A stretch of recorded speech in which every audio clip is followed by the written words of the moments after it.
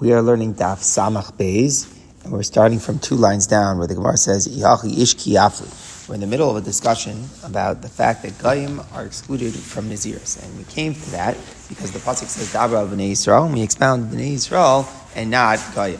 The Gemara was bothered that since the Pasuk in the Torah it says Dabra B'nai Yisrael, then it also says Ish. So we should say that there's a sort of compromise where Goyim should be included somewhat. And the example where we do such a thing is by Erechin. By Erechin it says Dabra B'nai Yisrael, but it also says Ish. So by Erechin we say Goyim are somewhat included and somewhat excluded. We say that they're included in the sense that they could be the subject of an Erechin, but they're excluded in the sense that if they pledge to bring the Erech of somebody, that they are exempt. And the Gemara was trying to figure out yesterday, why don't we do the same thing by Naziris? The Gemara came up with all sorts of sources that the Goyim are completely excluded from Naziris, or that it was not possible to include them somewhat. So now the basic point that we were making, though, by Erechin is that Goyim are included somewhat and excluded somewhat. So the Gemara says, why do I need that pasuk? Why do I need the ish over there to include Goyim somewhat, that the Goyim could be the subject of the Erechin?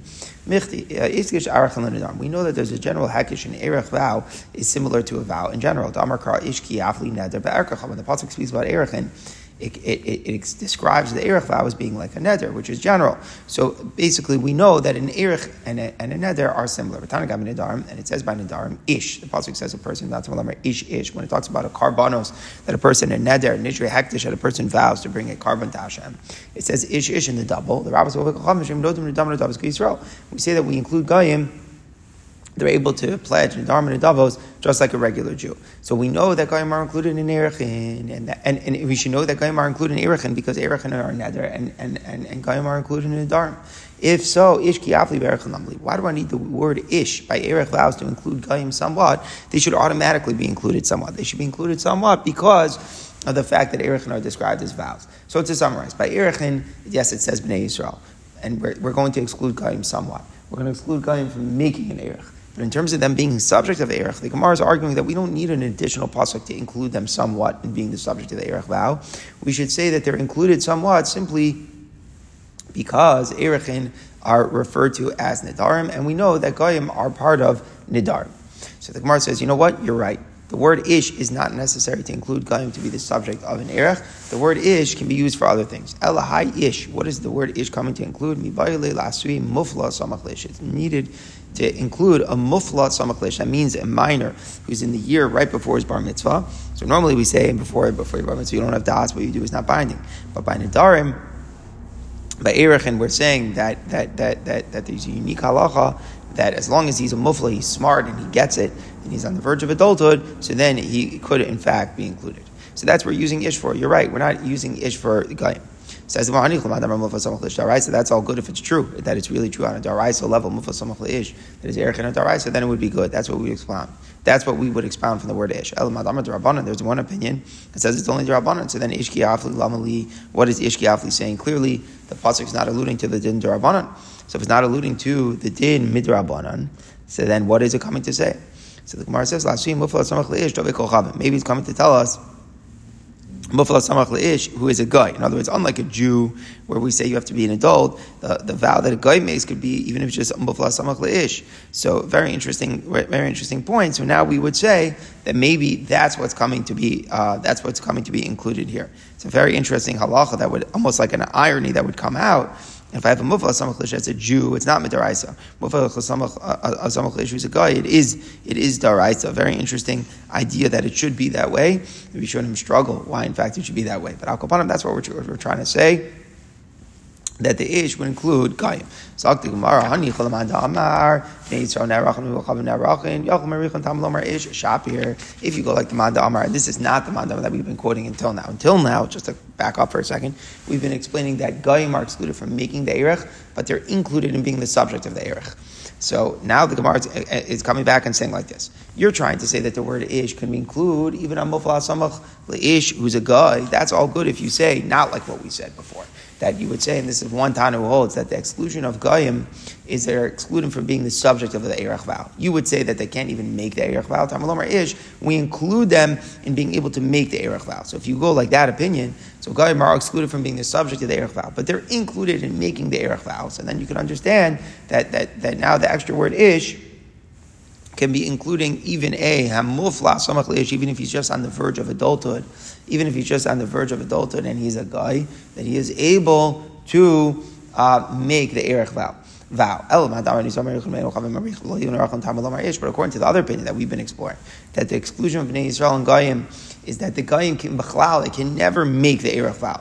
The question is only whether they can be the subject of the erech vow, and that's what we're including them in ish. So then why would I need a pasuk to say that even a mufla samach lish can be included in being a subject? In terms of being the subject, you don't need das to be the subject of erech vow. Even just a month-old baby is old enough to be included as the subject of erech vow. So then kiafli lovely. So why would I need the pasuk of kiafli? So to summarize, we know that Goyim are included somewhat and excluded somewhat from Erech. And there's a machlokas tanam in which direction that goes. One opinion says they're excluded from making the Erech, but they're included in being the subject of the Erech. That's what we've been assuming until now.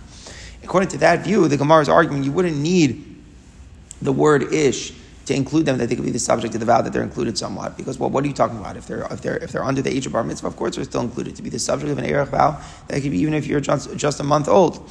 And we already know without ish, as the Gemara was bringing out, that Goyim should be included somewhat because erech and are like an adar.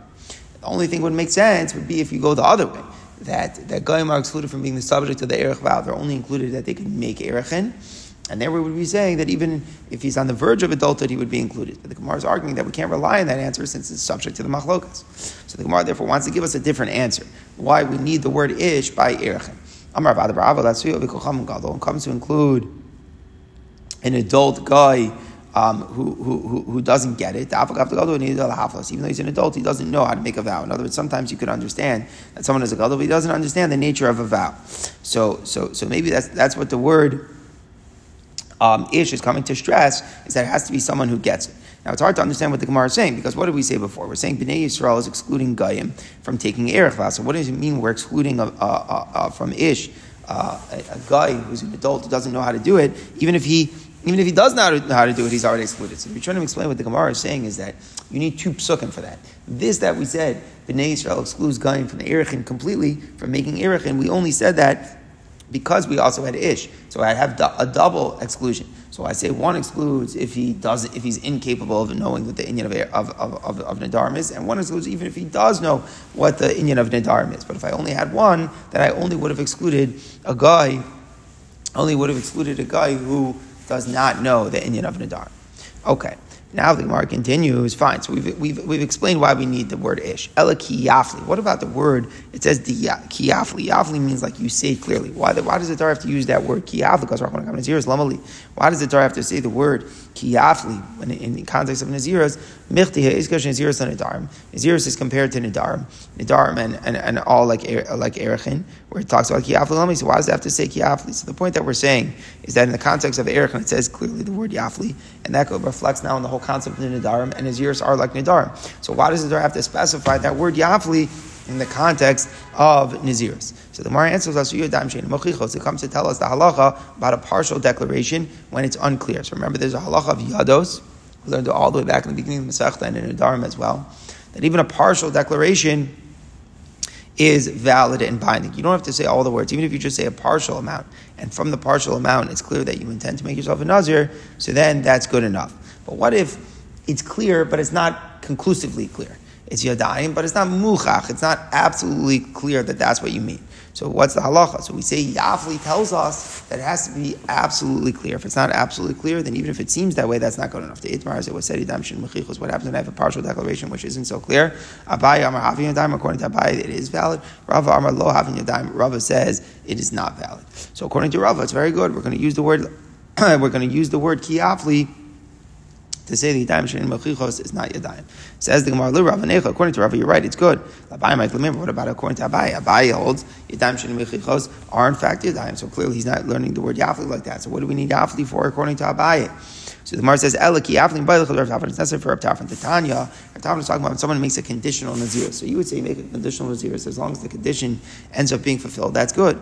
But we learn a new halacha of Yafli that if there's any element of doubt and it's a conditional sort of Nazir, so it's not binding. The Tanya says in the price. Rabbi Yehuda says over in the name in the name of Reb Tarfon, no one is a Nazir. The scenario we're talking about is that there was someone walking by and two people are saying, they say, I'll be a Nazir if that guy walking by is so-and-so. And someone says, I'll be a Nazir if that person walking by is not so-and-so. So we say that no matter what the person really is, the people who undertook these declarations are not Nazirim. And the reason is because Naziris is only given when it's going to be a really clear utterance. Says the Gemara, that's only Reb Tarfon who expounds Kiafli that way. Whatever according to the Rabbanan hold that even if it's not absolutely clear, it still could be binding. The Gemara says that it's necessary for this. The Mishnah in Chagiga says that the fact that you can be matir neder, you can go over to a basin and get the neder removed, it really doesn't have a good source in the Torah. It's not something that's mentioned explicitly. It's like hovering in the air, meaning there's no clear place where we learn it from. What are you talking about? I have a source. It says twice. The Torah says, it speaks about the words ki afli, and once by Erech and once by Naziris. Why is it saying yafli twice? It comes to reference that there are two types of utterances. One is the utterance of a vow, which makes it binding, and one is an utterance of a vow that you say in front of the basin to release it. So from here, from the ki afli, we're darshaning. From Kiafli, we're able to expound, we're able to darshan that there's a heter when heter nedarim if you go to a basin. So that ends up, we understand what we do with Kiafli. All right, weiter, on the base. There's an aspect that's greater, more chamer by the naziris of slaves than by women. This is a contrast back to Ma'amad Aleph. Back to Samach Aleph and Rav. We learned in the Mishnah there that slaves and women have naziris, but the slaves is more chamer because by a slave, women were more chamer, the Mishnah said, because by slaves, the master can compel, he can force his slave to violate the naziris, but you can't force your wife. So now, the Mishnah is saying, but in a certain way, slaves are more chamer. Chamer abad minashim. Shehu made for nidrei isho. If you, within the 24 hours when you hear about your wife's nidrei, you just want to revoke it completely, you can do that. It will be gone. Ve'inu made for nidrei avdo, but he can't revoke his slave's vows. There's no concept. So by the slave, you can force him to violate it. You can't force a wife to violate. But by a wife, you can revoke it. You can't what? You can't revoke the nidarim of one slave.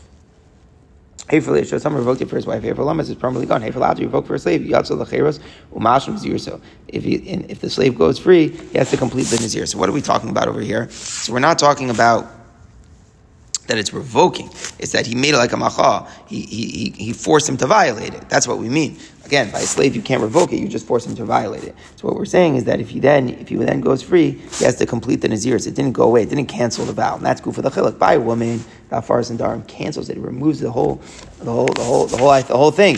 But by a slave, it doesn't work like that. By the slave, all it does is that it forces him to violate it, but he would still have to keep it afterwards. Tana Rabbanan, it's in Bryce, Lama Rabo Kofel and Nazirs. What do we mean that the master can force him? When we're talking about Nedarim, a master can force him to violate a vow. We're talking about Nazir, but not with Nedarim and Erechin. Now, as a Neder Erech of a slave, Pachet, it means it is binding, and you can't override this. This would seem to be the simple shot, that the Gemara seems to be saying that by Naziras, the master can force him to violate it. But by Nedarim and Erechin, he can't force him to violate it. So the Gemara doesn't understand this. Why is this? Nazir. What's by the difference between Nazir? You're going to tell me what's the idea that it's not binding, that he can't do it, because it says in general by Nedarim that someone binds up their soul with the neder. So a slave is not in control to do that because his soul is not perfectly his. But if that's what it is, I feel like it should be for all Nedarim as well. That's a general thing. It's not only by Nazirs. So it should be a general idea that if a slave is taking a neder, so then he can't. If a slave is taking a neder, so the master should be able to override it. So what does this mean that a master can only override Naziris, but he's not able to override Nedarim? How could that be? So the first thing Gemara tries to explain on a practical level why it's only impactful to the slave that he violated Naziris and not Nedarim. Imagine there was good grapes in front of him. If he altered himself on this cluster, so he's not altered to every type of grape. He's only altered to the cluster in front of him. So the master has no ability to override it, because the master's whole thing to override is because I don't want you to be a weak slave. I want you to be strong. I want you to work well. But who cares? You just don't eat these grapes. You eat other grapes. If you're also to one cluster, you're also to all clusters. Then the master is able to override. So the idea the Gemara is saying is that Naziris will impact the master and the strength of the slave more by Nazir than it will by Nadarim. So by Nadarim, he's not able to cancel it because it won't impact him so much. By Nazir, it will impact him so much, that's why he's able to. But the Gemara doesn't buy that on a practical level. Imagine a case, the guy's starving, there's no other food besides this one cluster of grape. If he doesn't eat it, he'll be weak. Why can't you override the nether in such a case? Maybe it was a grape seed. The Gemara initially understands a grape seed is not exactly the most nutritious thing. It's not so important. It's only also this grape seed, so the master can't override it.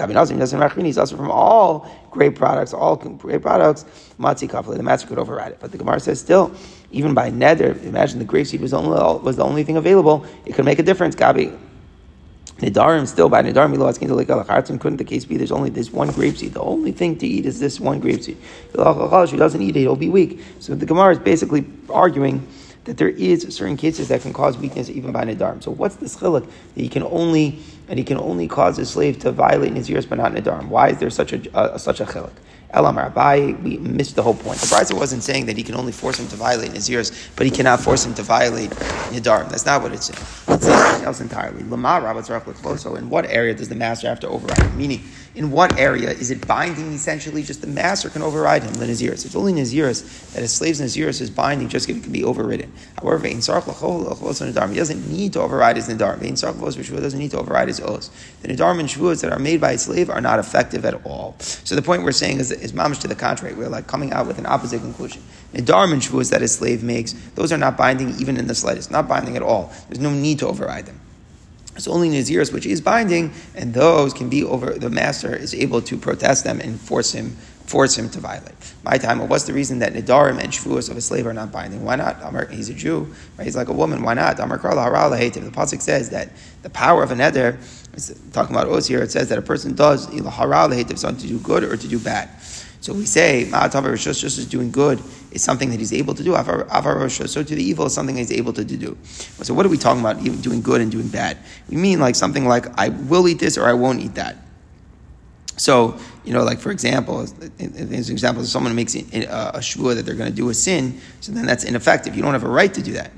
So what we're saying here, so too by if a person will try to deny themselves of something and say, "Oh, I'm not going to eat this and this and this." So a slave doesn't have that ability. So therefore, so we say Yatzal doing evil to other people. Doesn't have the authority. If a person would make a shvuah, I'm going to hurt somebody, he doesn't have that capability. It's not in his control.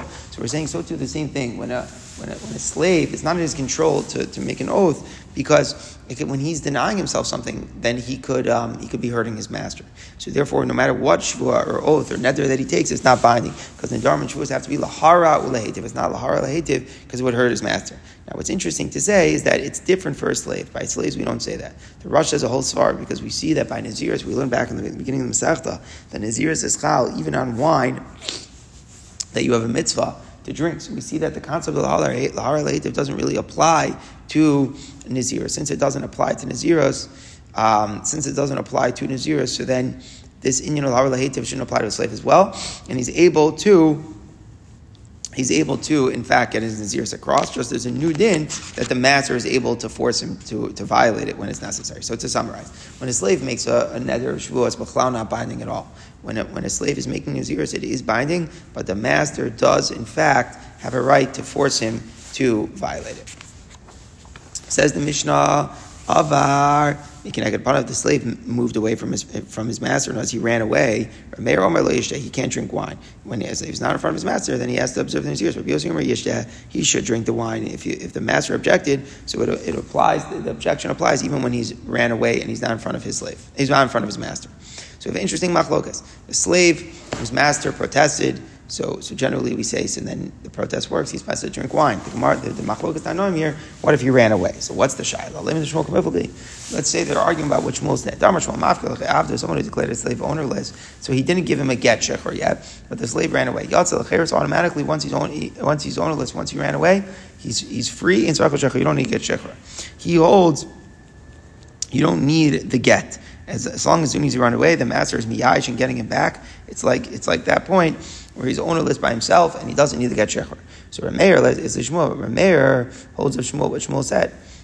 So Rabbi Yossi lets Lishmor. Rabbi Yossi does not. And what is the Gemara trying to say? So if you hold Lishmor, Meir says he's a free man. So once you're free, so then his years comes back. So that's where Meir is saying he can't drink wine because he became free. Once he became free, so the Naziris is there. Rabbi Yossi is saying he could drink. As Rabbi Yossi is saying he's still a slave. He didn't go free. He's still a slave. He didn't go free. So then that's why Rabbi Yossi was saying he's allowed to drink wine, because remember the master had protested. So while he's still a slave, he should be allowed to drink wine. So the machlokas is once he ran away, could you drink the wine or not? The machlokas is telling Shmuel whether or not he became free. Says the Gemara, lo, it's not clear. Everyone could hold to Shmuel. And if he really did miyash, everyone would agree he's not the legal property of the master, and certainly the Naziris would take effect. In our case, maybe the master wasn't miyash. He stopped not in front of his master. The master wasn't miyash. So certainly with the master's protest is still binding. So what's the machlokas? The master is thinking to himself, okay, the slave's not here now, but he'll come back. Therefore he thinks, the opposite, let him drink wine now so he shouldn't be weakened. Or the master wants him to drink because he's planning on retrieving the slaves. He wants to make sure the slave's in good condition. So in order to prevent him from becoming weak, the master is still opposing the Naziris. He wants him to drink. That's why Rabbi Yossi is saying he drinks. According to Rameir, that he shouldn't drink. The opposite. When he's not here, let him be in pain. He should realize how much better he has it when he's by me. When he's by me, he's allowed to drink. When he's not by me, he won't. That will motivate him, incentivize him to come back. So everyone agrees here that the case is where the master was not miyash, and therefore the slave is certainly still a slave. And the machlokas just is whether or not the protest continues. It's pashut in a balabatish way. What right now would the master prefer? The machlokas is what would the master prefer if the slave was not in front of him at this point.